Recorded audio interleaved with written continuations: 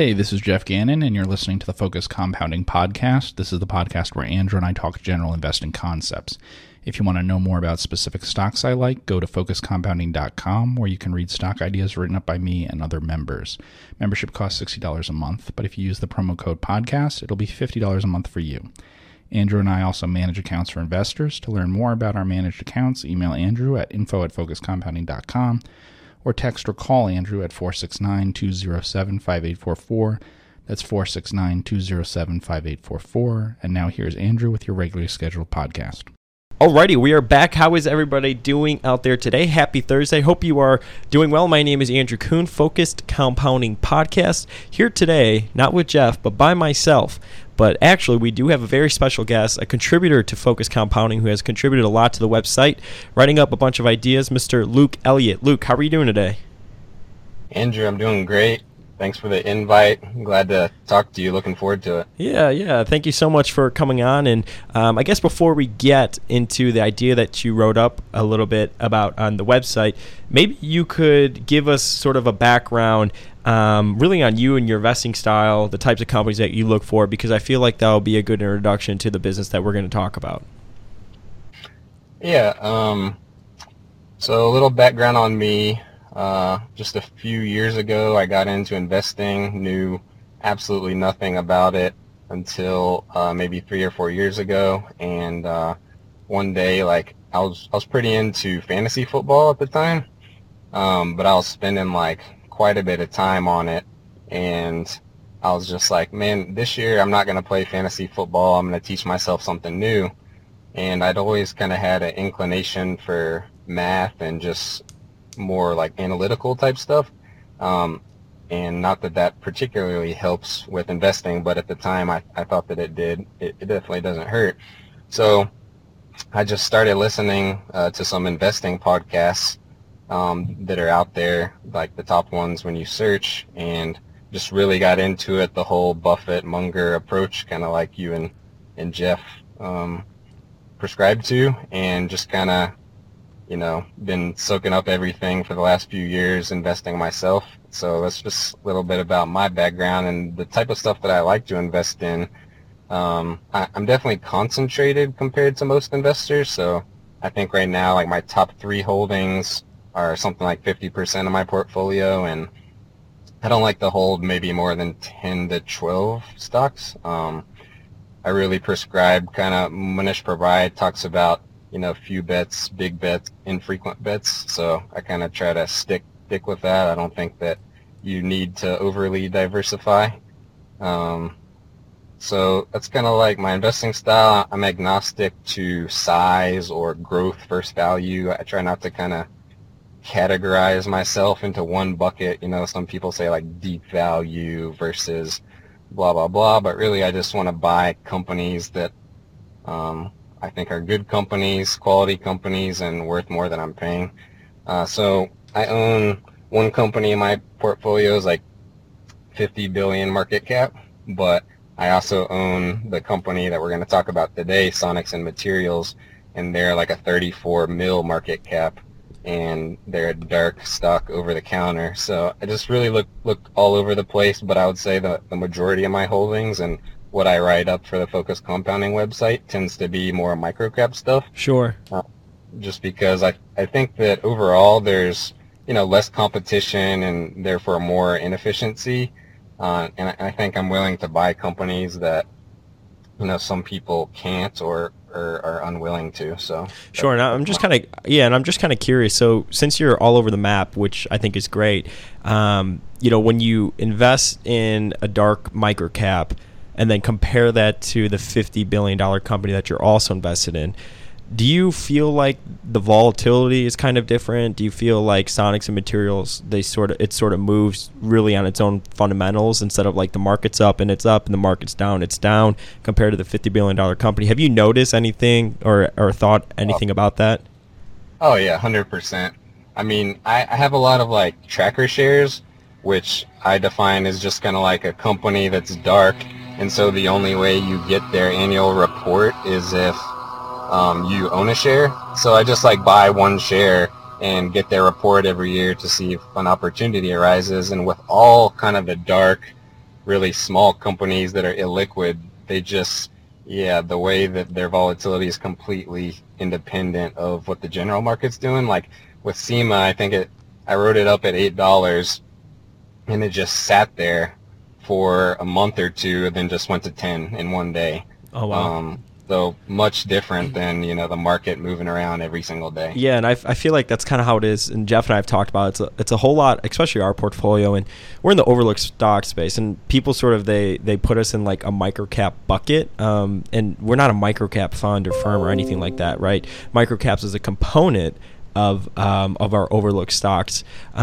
But, we do own like a company that's $1 billion and, we're not just like incredibly small companies. But what's interesting is from watching the portfolio over the past year is it's a whole lot of nothing going on and then just a couple big moves. At least that's how it's been in our experience. Yeah, exactly. Yeah, so that's interesting. So because this is a dark stock, I'm kind of curious, where do you usually get your ideas and how did you come across this company? I guess maybe I should talk about it first. So the company we're going to be talking about is Sonics and Materials. It's a business that Luke wrote up for the website on Focus Compounding, and his title was A Profitable Net Building a Cash Pile. He wrote it up when it was $8 a share, just like he said, and now it's $10 a share. And when you wrote it up, it was a $27 million market cap, and now it's right around $35 million. So that'll sort of lead us into our conversation. So where'd you come across this company? And where do you typically come across your companies? Yeah, good question. I mean, I think that I have various sources that I look at, really kind of like a lot of investing blogs, and Focus Compounding website I think is a great idea, or a great source to get ideas from, whether that's Jeff or other contributing members that write up companies. And I also read letters of some of like the smaller funds out there that kind of get distributed over the internet. And then sometimes, I'll just the old school way, get a list of stocks and go one by one and try to narrow it down. I don't do a lot of screens, like some people do, but I also have friends that are interested in investing, so sometimes they'll throw some ideas out to me as well. Mm-hmm. Sure. Yeah, that's interesting. How'd you come across SEMA? Oh yeah, SEMA. There's a blog out there called No Name Stocks, run by a guy named Dan Schum. So that's one of the ones that I follow, and maybe we can link to it in the show notes. Yeah, it's definitely a good blog to check out. I mean, Dan, we've corresponded, and he definitely has kind of a different investing style than me, but there's some overlap clearly, and that's where I first came across SEMA. Yeah, that's interesting. So what's the liquidity and the float like on this business? When you purchased it, I'm guessing in your personal account, was it like a problem, or what was sort of your experience with that? Yeah. So the CEO owns 70% of the company, and like you said, it's around 35 mil. So the float's something like 10 mil, and it doesn't trade a lot of days. It's really illiquid. So it's probably best for, private investors or small funds. And in terms of buying it, it's like really illiquid. So I would just precaution everybody that if you do want to buy it, well, first do your own research, but, be prepared to hold it or to not be able to get rid of it if things go south. But in terms of me getting in my position, I bought, kind of like what I would consider a sizable position, and I had a good till canceled order in there, and I just sat there for a few weeks and then got filled. So, sometimes you can come across more liquidity in these things than you'd imagine. Yeah, and Jeff and I, we've talked about that before on the podcast, and his experience with illiquid stocks, he really just talks about just putting in the order, like a GTC order, and of course we kind of do that now, but even if it's for like 10,000 shares, you'd be surprised how sometimes you'll just check it and bam, like somebody took you out or you got your stock or whatever. Yep. Yeah, that's interesting. So let's roll into the business. Maybe you could give us a little bit of a background on the company, what they do, like what units make it up, and kind of go from there. Yeah, sure. So they're an American company, and they're founded in 1960s. I think that they actually just had their 50th anniversary, so they've been around quite a while. And the guy who founded it and is still the CEO, He's the guy who invented ultrasonic welding.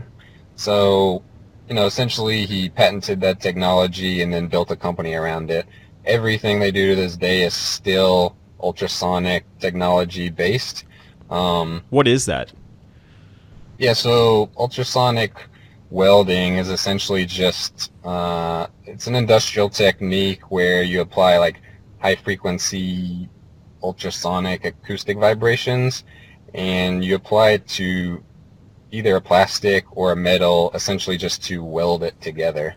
So there's different reasons for that that are kind of technical, but it's used like all over the place with all kinds of products, and since the original invention, it's been used to apply, it has different applications now. Like, so this company, they kind of have, or the way that I framed it in the article is that they have kind of two main divisions. They do a few other minor things, but two main divisions. One is just ultrasonic welding. That's what I just described, plus some machines that use ultrasonic waves for like sealing packaging.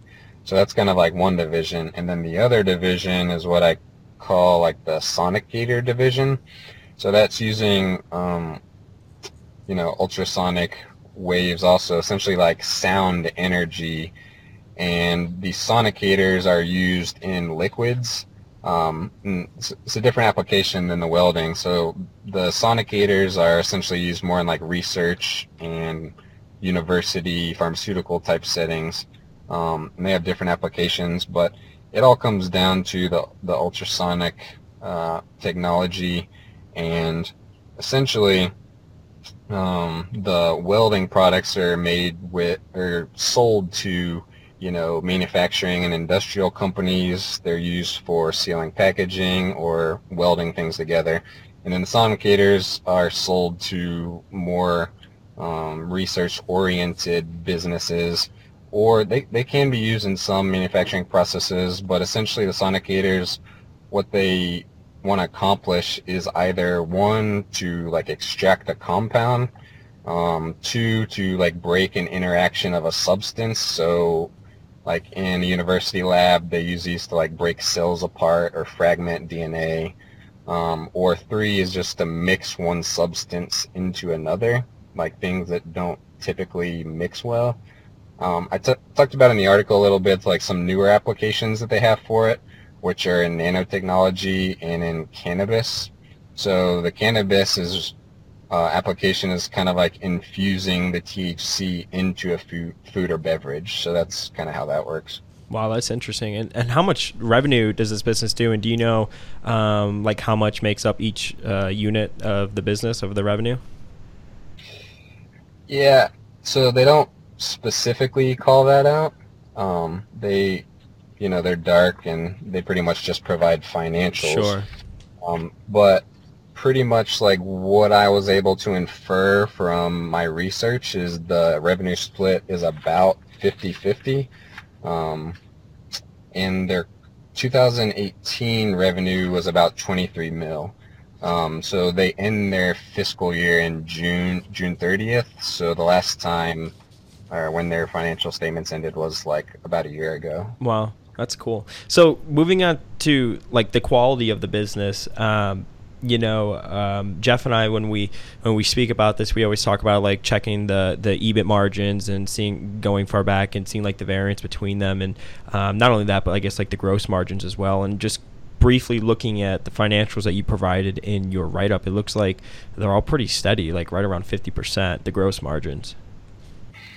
Yeah, I mean, from a quantitative point of view, the margins look steady, and they look to me high for an industrial company, especially of this size. So their gross margins are something like 50%, and their EBIT margins are like mid-teens. So those are pretty solid and definitely better than what I see with a lot of industrial companies this size. So I think from a quality quantitative point of view that they have high quality, that they've posted profits in 10 of the 12 years that I have financials for, that I was able to take a look at. So yeah. That's interesting. And then I guess also hitting on the quality. When Jeff and I think about the quality of the business, one of the things that you did in your write-up, which I thought was pretty cool, is you went on Glassdoor and tried to learn about like the culture of the business and like reviews and stuff like that. Yeah, absolutely. So I like to look at the qualitative side also.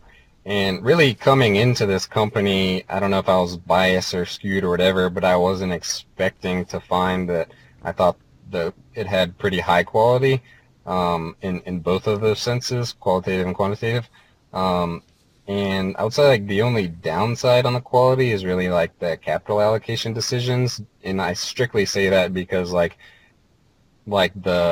the title I had, they're just building a cash pile. So they've just had cash every year, definitely for the last 5 years, just building and building and building. And so never really like to see that. Have they ever said like what they're doing with that cash, or have they ever like paid a special dividend or anything like that? No, they don't pay any dividends, and they don't really communicate with shareholders much at all.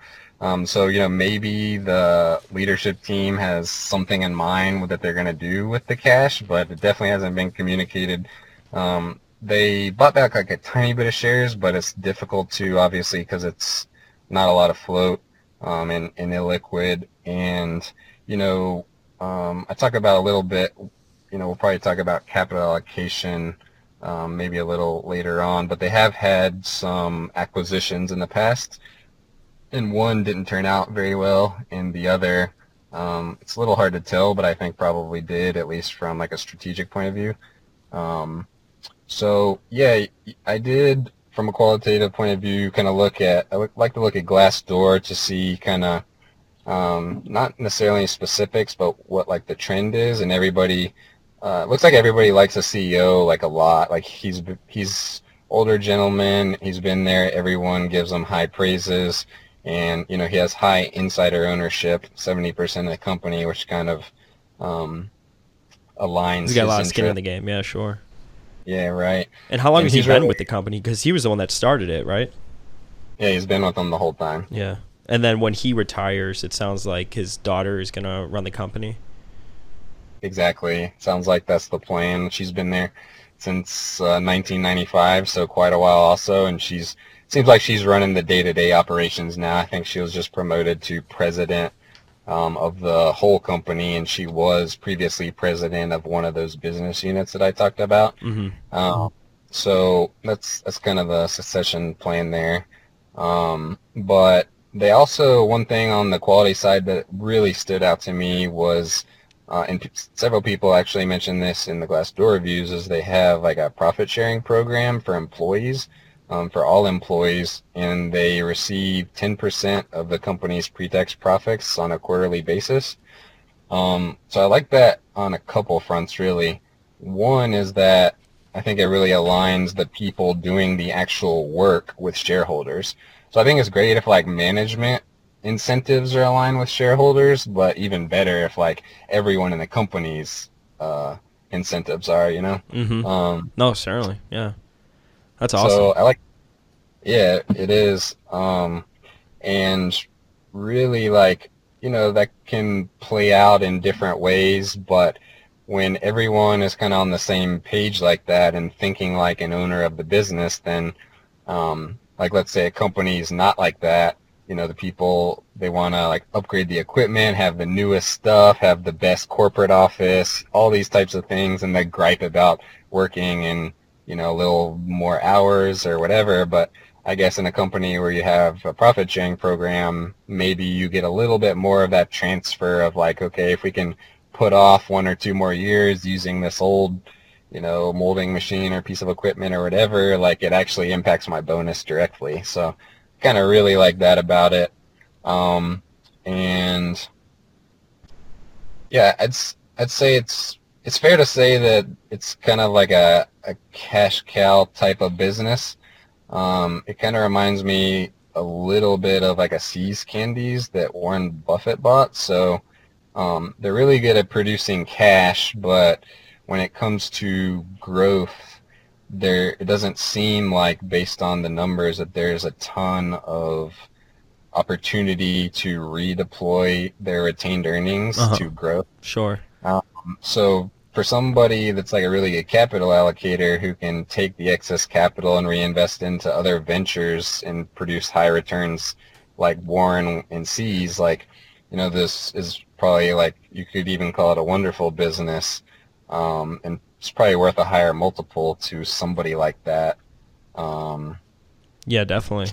Yeah, definitely. And I'm looking at your write-up. You talked about how the industry outlook for ultrasonic welding predicts 5-year market growth of 2.9%. So you pretty much accounted for zero real growth.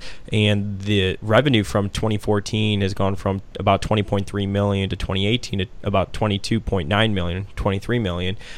So probably the outlook for this company, like on a revenue basis, probably obviously isn't like in growth mode or anything too crazy. Exactly. So, but anytime you can find a net cash business that's profitable, obviously that's incredibly interesting. Yeah, definitely. And even like with the growth, though, the growth prospects I don't think are like terribly pessimistic, because when you look, definitely from 2014 to 2018, depending on the time period you pick, it's like zero growth or little growth. And sometimes with industrial companies, their sales and earnings can be a little lumpy from year to year. Mm-hmm. But if you do go back to like 1996, their revenues were like 8 mil. So they've been able to go from like 8 mil to 23 mil over 20 years, which is like a 4% compounded revenue growth rate. But they've been able to grow profits faster. So they compounded over 1996 to 2018 at like 7.5% earnings. So that's not terrible. And I think the reason for that is something that you and Jeff have talked about before. Definitely Jeff has in some of his write-ups, but essentially it's just economies of scale. And when you're going from 8 mil to 23 mil in 20 years, and you're a small industrial company that has relatively high fixed costs compared to maybe like a large multinational company, you're able to grow your profits faster than your sales because, like I said, the economies of scale, and going from 2 mil to 20 mil is a much bigger difference than going from 2 bill to 20 bill, right? Mm-hmm. Sure. No, that's definitely really interesting. And it says over the last 5 years, the company has almost doubled its cash position. They've added about 70 cents per share every year in cash, and now they have about 64% of their assets in cash and securities. Yeah, exactly. Well, that kind of leads us to talking about the value of the company. Yeah, I'm curious how you thought about the value. I mean, is it like one of the Mohnish Pabrai, or people that say like you don't need to know a man's weight to know that he's fat, right? You don't need to know its exact value, know it's undervalued. I mean, I'm curious to hear how you did value it, but it kind of seems like one of those situations. Yeah, and that's a great quote. I'm glad that you brought that up. Like in a nutshell, it's cheap. It was $8 when I wrote it up and $10 now, so it's a little bit above net current asset value. It's not quite a net, but regardless, it's still really cheap. I mean, so just in cash, they had about $5.20 on $10 stock, and then they have more than $8 a share in net current assets. So, and that was about a year ago. So it's probably more than that right now. And remember too that they only got to report half a year of lower taxes. So this next full year will be with the full 25% new, tax breaks on corporations. So that'll be like a nice little adjustment for them. And with the current price at 10, the PE is about 10, but if you adjust it for the cash, it's like 4. So yeah, it's cheap no matter how you look at it, pretty much. And kind of another way that I like to frame it is to say, it's a dark, small, family-owned business. Some people might say that that's worth a PE of like, I don't know, 8 to 10, because I think people look at companies like this more as private companies, sure, and not public. And so, you say like, okay, so, but it's a pretty high quality business. So if you're going to say a range of 8 to 10, let's say this is worth 10, and but then you're essentially saying that the market's putting a value on the cash of $0, which, is $5 a share. Sure. So, is that fair? Is the cash worth something, or is it worth nothing? I think that's kind of like another way that you can frame it. And in terms of like a fair multiple, like that's kind of a hard discussion sometimes. I mean, multiples can be a funny thing. It really can depend on the buyer, like I mentioned earlier, or I was recently reading actually one of Jeff's old Singular Diligence reports on ARC restaurants, and one thing that I remember him talking about is ARC had like always traded at a really low multiple, like an EV to EBIT of 3 or something, but then as soon as they started paying a dividend, it shot up to 7 and stayed there. So it's just like, that could definitely happen with a company like this. If they come out, start communicating more, if they come out and say, okay, with this cash, we're going to give a dividend, it just pops. Sure. No, that's definitely interesting. Yeah, and I think it's definitely an interesting stock that everybody should definitely take a look at. So what risks do you see with the business from your point of view? Or maybe like with the investment too? Yeah, it's a good question. I mean, so they don't have any debt, so that's good and not really a risk. I think the biggest risk is the capital allocation, really. They don't really have much of a track record. They had an acquisition in the late 1990s that turned out badly. They essentially bought it and a few years later sold it for a big loss. And then in 2009, they did make an acquisition from another publicly traded company called Misonix. SEMA, Sonics and Materials, was in the Sonicator division. They were the largest, they had the largest market share, and Misonix had a Sonicator division and they were second.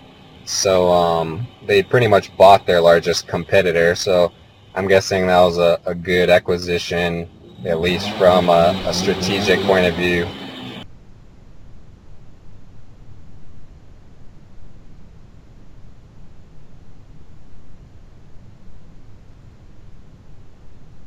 You put it on mute. Sorry about that. Had to mute it for a second. No, you're good. I could cut that all out. Don't worry about that. Okay, Whenever cool. they come, you could just stop talking, and I could just edit it out as much as possible. All right, great. Sorry about that. No, you're good. All right, jumping back in here. So they bought their largest competitor to give them like a really nice industry lead and be, that's kind of their moat, is that they're the largest in sonicators. It's their niche. So really it's just the whole investment case is like, what are they going to do with their cash? Will they continue to build cash at the same rate?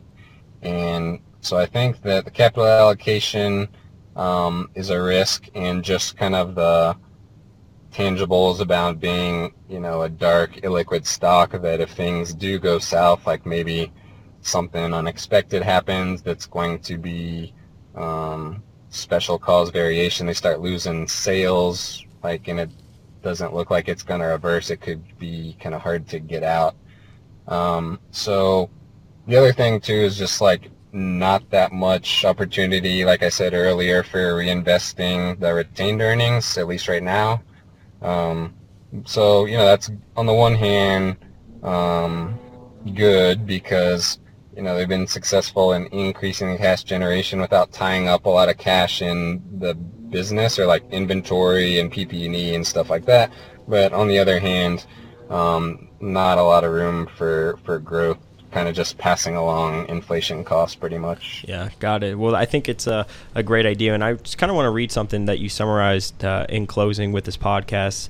And always when you come to these types of companies, a lot of people may say, well, is it a melting ice cube? And in my opinion, a melting ice cube, like I said, is maybe a company that maybe net cash but is losing money, right? And this company is actually profitable. But you said this company doesn't look like a melting ice cube, and if they continue building cash at the same rate, they will have their entire market cap in net cash in 3 years.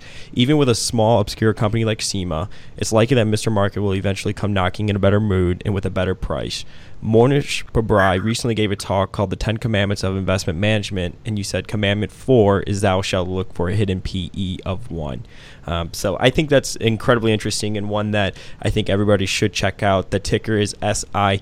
It's an over-the-counter dark stock, sonics, and materials. Luke, I want to thank you so much for coming on the podcast. This was great, and I think you explained the business incredibly well, and your write-up on the website was great. How can people get in contact with you if they want to talk about the stock?